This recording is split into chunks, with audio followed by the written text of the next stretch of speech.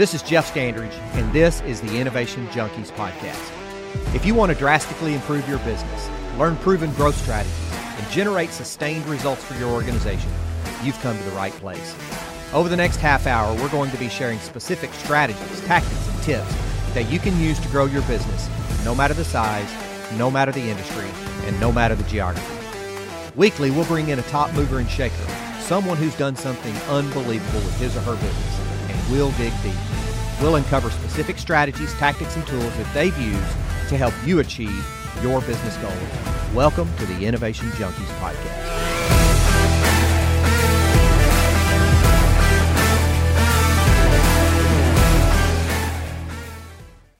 Hey guys, if you're looking to put your business on the fast track to achieving sustained strategic growth, this episode is sponsored by the team at Innovation Junkie. To learn more about our Growth DX, go to innovationjunkie.com/growthdx. Now let's get on with the show. Hey guys, welcome to the Innovation Junkies podcast. My name's Jeff Standridge. Hey, and this is Jeff Amrine. Glad to be back for another episode. Always good to be doing this with you, Jeff. Yeah, and you know what? Today, we've got the great fortune of having one of the sort of seminal leading characters in the startup universe here with us. You know, yeah.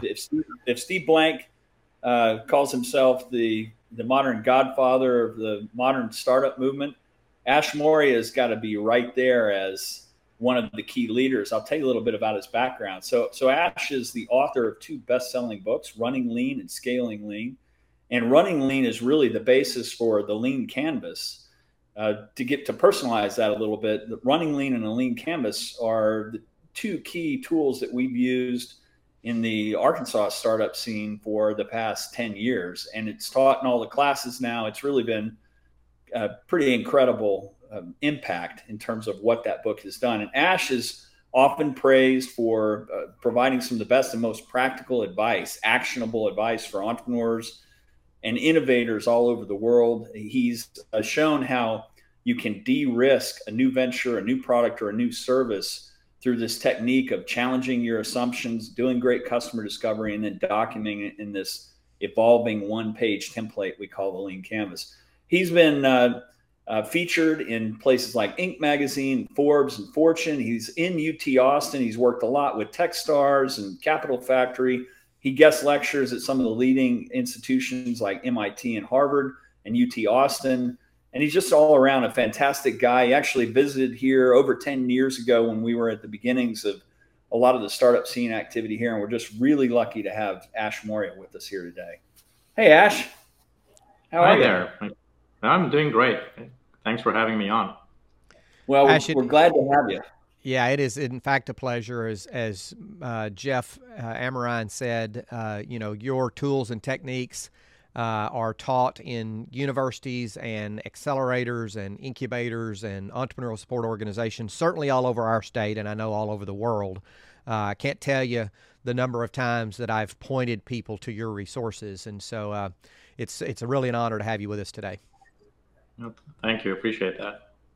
Before we get into the really serious stuff, which startup and innovation related stuff is, we're going to start off on a lighter note, and that is with who's your favorite comedian? So Ash, why don't you lead us off? I'm a big Seinfeld fan. I have been, I guess, ever since I first stumbled into the show, I guess when it first aired. But yeah, I actually enjoyed the show itself, but even Jerry Seinfeld as a person has just been quite inspirational to watch, just the way he developed his own, his own voice. And he did a lot of testing. So a lot of what we teach in the Lean with experimentation. I mean, he's a very disciplined comedian and goes out and tests everything in open mic bars and has this kind of same mindset that we do, which is just go out there and get booed on stage so that when you're on the bigger stage, you don't get booed off now. So. You stole one of my favorites, but look, Jeff, what about you? Man, I can never answer these questions with just one or two.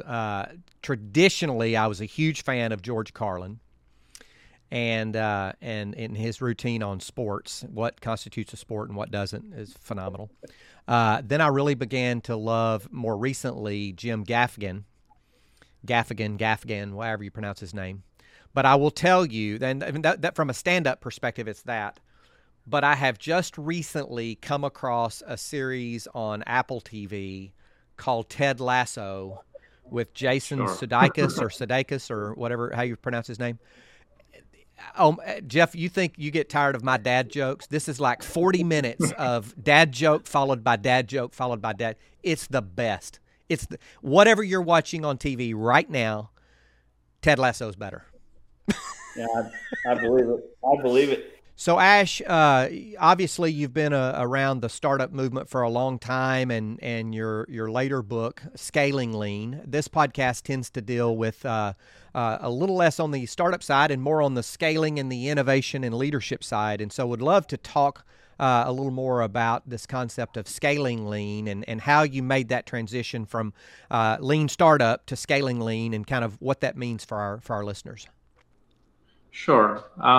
So I definitely got into the whole lean startup movement with the initial kind of ideation to initial launch of the version 1 of the product, which might be what we will call in the lean world the minimum viable product. Mm-hmm. But as I got past those stages, I began to see that the real challenge was, even before scaling, is how do you get stakeholders on board? You can go off and do the lean thing, show that there is a market, show that there's early validation, but how do you tell that bigger story of where this idea is headed? Essentially, the world of metrics. As we all know, in the earlier stages of any product, we can't rely on financial metrics. We need something else. We threw out the term in the early days, innovation metrics, but it wasn't very clearly defined. And so really the Scaling Lean book takes a much deeper dive into what are those leading indicator metrics that we can actually home in on so that we see the bigger picture and get our stakeholders involved, which is just as critical for the success of any idea. I'll just add one more piece there, and then we can definitely dive deeper as needed. The other aspect of Scaling Lean was how do we take this practice of lean thinking and turn it into a discipline, which again, if you want to get into a scaling stage, we know systems and processes are critical. It's not enough just for a handful of people in the company to be doing the lean thing and everyone else not. And so how do we really get everyone on board where there's something for everyone, and as a team, they can really practice or take this practice of lean forward. So that's kind of the other topic covered in that book. And what have you found in terms of feedback from people reading the book in terms of how it's impacted them? I would say there's a little model that we introduced called the traction model, and the idea is very simple, and we even sometimes call it a traction roadmap. That has probably been the biggest idea that I think people have taken to heart, much like the Lean Canvas is for the business planning story. The traction model is essentially the replacement for the forecast model. Mm-hmm. And the challenge, again, with traditional forecast models with Excel spreadsheets, for instance, is that we get lost in the numbers. There are way too many numbers. It ends up being a very fictional plan. As someone once told me, it's essentially a layer of lies that compound on each other. And the next thing you know, you have this fantastical model that even you don't understand. It just becomes this monster. And then, of course, we spend several hours or days trying to undo the fantastical model and make it more real. So we just threw that out entirely and said, let's just start with a bottoms-up model. And this is where, borrowing from the world of physics, the Fermi estimation and ways of doing like raw order of magnitude estimations, is a technique that we use to do that. And literally in a 5-minute exercise, one can tell whether an idea has a ballpark of succeeding or not. And that one exercise, I would say, people have come back to as much as the same effect as with the Lean Canvas. You use it once and then you think it was a very simple exercise, but there is some leftover transformation in your thinking. The same thing with the Fermi estimate exercises. You do that once and it pulls you in deeper to really try to now understand why this model worked or didn't work, what are the levers of growth. And so that's probably the biggest thing we hear from I guess since I published the book. Very good. I see your shirt, love the problem, not the solution. And that is a mantra that we have it's certainly become the startup mantra, right? Is don't fall in love with your idea, don't fall in love with your solution until you really understand the problem. Have you seen that tendency that we have to fall in love with our ideas and to fall in love with our assumptions and our preconceptions? Have you seen that follow into the scaling lean approach as well, where it's just this constant nag at the entrepreneur or the innovator to fall back on those assumptions? Oh, absolutely. I mean, I guess the word mantra is right, and it's kind of a reminder. So I wear this shirt all the time because it's so easy to slip back into the solution world, especially when you even think you're out of it. So oftentimes we talked about the early stage. This is so critical back in the early stage to focus on problems before solutions. And then those that do that, once they have launched a product, feel like, okay, now all we have to do is listen to our customers. The challenge there is that customers have this exact same bias. Is if you look at many of the feature requests, they really ask many of the things they want built in the product. They too are solutions and not really kind of deep dives or root causes of their problems. And so it's not surprising that when we give them what they want, many times they look at it and say, oh, that's not really what I wanted. And this, for some reason, is not getting the job done. So that's a trap we fall into. And of course, we then anoint ourselves as being the product people. Like, we know the direction and the solutions to build. And so that's the other trap we easily fall into. So it's really our mindset number one that we continually reinforce and kind of remind teams, not just in those early stages, but throughout the product lifecycle, keeping that front and center. I know I certainly continue to use it as we work with corporate innovators as well, and they're thinking about a new innovation in their respective organizations or a new change initiative or what have you, is stepping back and asking, what's the problem we're really trying to solve here? That's right. been very impactful on me. Well, and that's actually kind of a good follow-up is we've clearly taken the Lean Canvas methodology into companies of all sizes, including the largest that you can imagine, because they want to try to capture that lightning and that agility that is associated with the startup scene. But as you are advising product development teams in large companies about how to avoid that confirmation bias and how to do a good job with customer discovery and customer development, how at what point is it acceptable for them to begin to introduce the solution they have in mind in that process of customer discovery? I'd really be interested in your thoughts on that, because frankly, there's a lot of debate even amongst us about when's the right time to say, well, here's kind of what we have. I'd be interested in your thoughts. Yeah. So one of the things I've learned, and this is again what age does to you, is definitely when in the earlier years of this, I would be very prescriptive in telling people, forget about the solution, start with customer and problem. And then I began to realize that people were just faking it, and sometimes even unconsciously. They would start out filling the Lean Canvas with the customer and problem box. But when you already have a solution in your mind, you can't unthink it. It's just impossible. And so that's the hammer problem. When you already know you want to build a hammer, everything looks like a nail. So it's like, who's going to use this hammer? That's our customer. What problems do we solve with this hammer? That's what we list on the problem box. So that's what I even label the innovator's bias. And it's just this premature kind of love or bias for the solution, which is, rather than fighting it, we just have to admit it's there.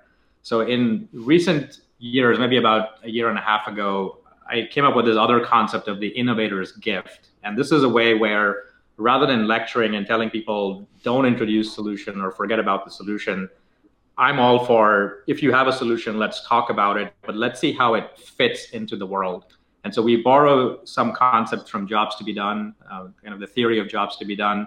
And one of the premises there is that innovation is fundamentally about causing a switch. And what that means is that there's always going to be an existing alternative, which is actually a box on the Lean Canvas. And the new solution has to replace the old one in the customer's mind. And so that's a very easy way then to say, let's look at your Lean Canvas. I want to see your customer problem solution. I want to see the existing alternative, and everything needs to connect. So tell me how your solution is better than the current popular existing alternative. And if that doesn't connect back with the problems you're listing, then there's oftentimes a disconnect. So that's one technique we use even just in the lean canvas to make sure that, like a jigsaw puzzle, the pieces have fit. And if one cannot make that argument, even on paper, that our solution needs to exist and here's why, then that's oftentimes a trigger for going and doing some problem discovery work. And even if they can justify it, but there's no evidence, then again, that's an easy way to go and explore existing alternatives and really be able to then get evidence on, are those problems you listed on your lean canvas true or made up? So that's kind of how we segue into that space. You know, it's interesting you say that, because I too have experienced the same thing where it was very difficult. It's like you're swimming upstream to get them to step away from their innovator's bias, as you said. And one of the things that I have done, which is along the same lines, is to say, okay, let's acknowledge it. You have these inspirations, you have these aspirations. You've been asking this what if question. What if we did this? What if we did? So let's state what that is. Now I'm going to ask you to suspend it for a period of time, and let's back away from it. And just having them write it down and stick it on the wall many times, and then, you know, consciously asking them to suspend their bias. So I love your technique there as another good way to do that. That's fantastic. Ash, let's take a little bit of a different approach to this. I mean, you have been such a change maker over the course of the last 15 years and really have built on the work that Steve Blank and Eric Ries and others have done. And I think have taken it to new levels in many respects. But as you think about going from a situation where you have innovators in a large company to a culture of innovation, what observations and advice do you have based on all that you've seen over the course of the last 15 years about how to grow this, you know, not just the mechanics of the techniques, but how to really get people immersed in understanding why innovation is important? Yeah. So I guess, again, over the years, I have recognized that it's less about the merits of a framework. And again, those of us that have been around the product development block a few times know that methodologies come and go, for good reasons, but there's always going to be this new promise of a silver bullet. And so there's going to be this reluctance. And when we start talking about that kind of transformation across an organization, it has to start small. The classic, let's just go and buy everyone copies of books or make everyone do lean canvases is not going to create that change. Mm-hmm. The other thing that I've observed is that the biggest obstacle in behavior change is, again, not knowing what's even right for us or what's good for us, but rather it's getting some of the inertia and friction in the earlier parts of the adoption. So some of these are habits. We have been taught to build products a certain way. We have been relying on certain metrics, certain ways of doing things. And so unlearning those things is not as easy as we sometimes just think it is. So this is, I guess the best example of this is looking in our own personal lives and looking at things we have tried to get better on. We all know, for instance, that eating healthy is good, exercising is good, saving money is good. Yet many of us struggle with that, not because we know it's not whether we know whether it's good or not. It's just these other distractions or habits get in the way. So we've been taking that perspective, and I've personally gotten very interested in the work on habit forming, I guess, kind of models and loops and things like that. And so we've been incorporating some of those techniques. To answer your question more directly, or how this comes in, every change needs to start with a trigger. So there has to be some kind of a triggering event. In the early days, big companies would sometimes call us. One of the triggering events was just the whole lean startup movement. They're like, oh, we see startups doing this. We'd like to get better at this. There's usually some champion in the company that says, we'd like to put some project through this and test it. And so that's an example of a triggering event. Another could be just disruption. So our newspapers, other post offices have called us in the past saying we can tell our business model is getting attacked from all sides. We need to think very differently. That's an example. So whenever we get called in a larger organization, I'm actually chasing whoever's making that request. I'm chasing for what is that triggering event that made them say we want to do this. And I think that helps a lot with understanding what kind of either consulting or coaching or workshop that you follow up with to instill that. at the end of the day, what we try to do at LeanStack is help that stakeholder, that champion, identify a very visible product in the company where we can ideally pit it against the old way of doing things in the company, and in a 3-month time frame, be able to show some business model outcome. Because if you can achieve that, that in itself creates a big bang triggering event within the organization, not because they did Lean Canvas or did Lean Startup or any of those things, but here's this team that in 3 months we managed to get so much further than we have ever gotten. Then people are interested. Then people want to understand, what did they just do? And that allows us to then go in and bring in other systems and processes and start just putting that more into the organization. So that's kind of been our technique, is search for it. And it's, again, no different than technology or product adoption. We are looking for the early adopters. But one of the things that goes along with that are triggering events and time-boxed desired outcomes that those champions want. And if we can make it highly visible, then all of a sudden it creates it basically creates that whole switching story. Here's the old way we build products. Here's this new way this team just did, without sometimes permission or without a lot of top-down oversight, and they were able to get such an incredible outcome. Why is that? And that curiosity, I think, is what sparks the next stage of rolling out the process within the organization. So, Ash, tell us about, you mentioned a couple of industries that I wouldn't have thought of using the Lean Canvas, particularly the Postal Service or something like that. So I'd be curious, what are some of the most unexpected or unique places that you have seen the Lean Canvas applied successfully? Sure. So if you'd asked me that question 10 years ago, I would have probably given you a long list, because even in the first edition of Running Lean, I put in a little disclaimer saying that this works in web-based startups because I work in those spaces and I know this to be true, and use at your own peril. But over the years, I have invited all kinds of all kinds of domains and ideas, and gone in sometimes rather reluctantly or rather nervously. Will this really create any major insight? But what I've come to recognize over the years is that the Lean Canvas is fundamentally modeling customers' problems and solutions. And so I asked the cheeky question: if you have customers, which every business should, then the Lean Canvas can get that model down on paper. Mm-hmm. And so to answer your question, I would say that I'm no longer surprised, because it just comes down to modeling, essentially that switching story as I described it. You can go into any industry, and if there is a customer, there is a current way of doing a certain job.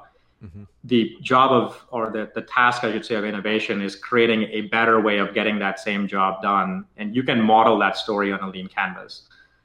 We have built a few other tools like that traction model, where we now want to answer the viability side of that story. Yes, on the Lean Canvas, there are boxes like key metrics and revenue streams, but we want to go a bit deeper, and that's where that back of the envelope calculation helps. There's a third model that we recently introduced called the customer forces model, or the customer forces canvas, and that's the behavioral kind of modeling of the user story or the customer story. So what are the habits? What are the things that are holding them back? But if you bring it at that level, at that meta level, I would say we can really take any behavior, which innovation is fundamentally about behavior change. We can take any behavior and model that out, and you can apply that kind of thinking really across any type of domain. Principles stay the same. What will, of course, inevitably change are going to be tactics. So when you're building a rocket ship, like some people are that are planning to go to Mars, the timelines and the MVP and all the reduction to tactics are going to be different than if you were doing yet another digital product, for instance. Great. That's super. I mean, it's a great insight, and the fact that you can go deeper around the customer forces is really, really interesting. And I think about it from a large enterprise context. Is recent reports is that the half-life for the listing of a Dow component company or whatever is getting shorter every year, and partly it's because in my estimation, there's this ongoing battle between quarterly returns and operational efficiencies and incrementalism and innovation. And they're going to wind up getting the short end of the stick by just about any estimation. How can the techniques and the tools, or what's the wake-up call, I should say, to large enterprise based on all you've seen? If you were to give them a chief innovation officer, somebody that's been installed in one of these kind of staid larger companies that's intended to shake things up, what advice would you give them? Yeah, and I think as you describe it is readily apparent. So we oftentimes with a few, I mentioned triggering events in the past, but a few things have happened over the last decade or so. We are living in this entrepreneurial renaissance kind of a world where it has become cheaper than ever to build product. So that's one of the things that has happened. So thanks to the internet and all the tools and cloud computing, globalization, it's become cheaper than ever. So that's great for big companies, but at the same time, it creates tons of opportunities for startups all around the world to start tackling those same kind of problems. And so where that, what changes there is that there are now far too many ideas chasing after the same customers. And so what that causes is a new unfair advantage, or this framing around a new unfair advantage. In the past, it used to be the company that can build the product at the least cost. Today, it is the company that can build the right product, or basically speed of learning. If a company can outlearn their competition, I believe they stand to win. And if they do this continuously, that's where they can continually defend their business model. So that's how we frame this. If we can get the mindset, and both for startups as well as corporates, to recognize that speed of learning is that new unfair advantage, that's the first, you can say, mindset or desired outcome that we want to plant in their minds. And the reason that's, of course, important is just this pace of innovation has become so much faster. The cycle times have become so much quicker. Switching costs have vaporized in many industries. And so for all those reasons, the only way to really win is to stay one step ahead. So that's the first kind of acknowledgement. And once we have that, then we can start inspecting, so how do we go fast? Let's look at the current processes we have. Why are things taking longer? Let's kind of incrementally start chipping away at them. And that's how we get that, at least that dialogue started. So Ash, tell our listeners about your organization today and where you spend the vast majority of your time. Sure. So the company that I run is called LeanStack. We just called it LeanStack because it was a collection of lean stuff in the beginning. And so we started to build up these tools. The very early iteration, our primary customer was the entrepreneur, the innovator, because we wanted to really understand how can we build a practicable methodology. And I don't want to make it sound like there is a step-by-step paint-by-colors approach to innovation, but there are certain milestones and certain risks that are prevalent at different stages. So what we have essentially done is taken the journey from idea to product market fit and scale and broken it into a series of segments. And within them, we can define what success looks like. So that's where we spend quite the early time of the company's life trying to get that codified.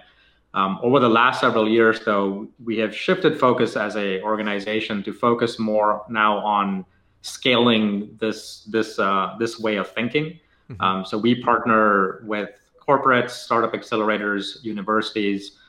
We have built up a platform that brings in some of the curriculum that we have developed, along with the tools, along with some of these coaching techniques that I touched on here a little bit today. So how to really cause behavior change in innovators, how to really look at lean canvases and find gaping holes, or at least start to create those mindset changes.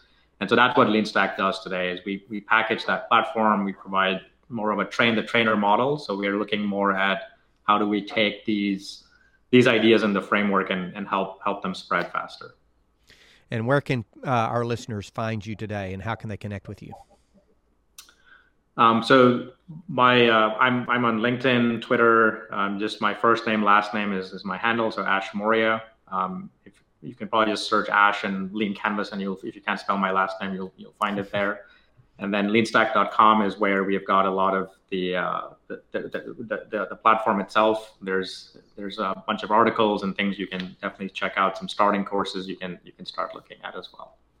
And we'd certainly point all of our listeners to your latest book, Scaling Lean, and then the book prior to that, Running Lean, upon which these models and methodologies are based.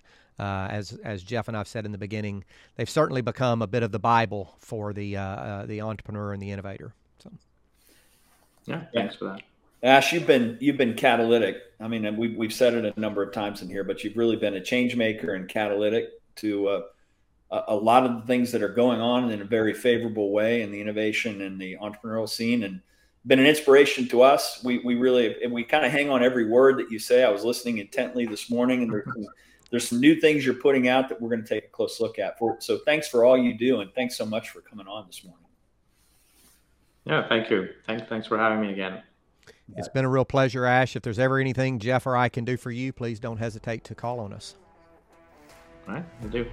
Thank you again, and thank you so much for listening. This has been another episode of the Innovation Junkies podcast. Hey folks, this is Jeff Amrine. We want to thank you for tuning in. We sincerely appreciate your time. If you're enjoying the Innovation Junkies podcast, please do us a huge favor. Click the subscribe button right now and please leave us a review. It would mean the world to both of us.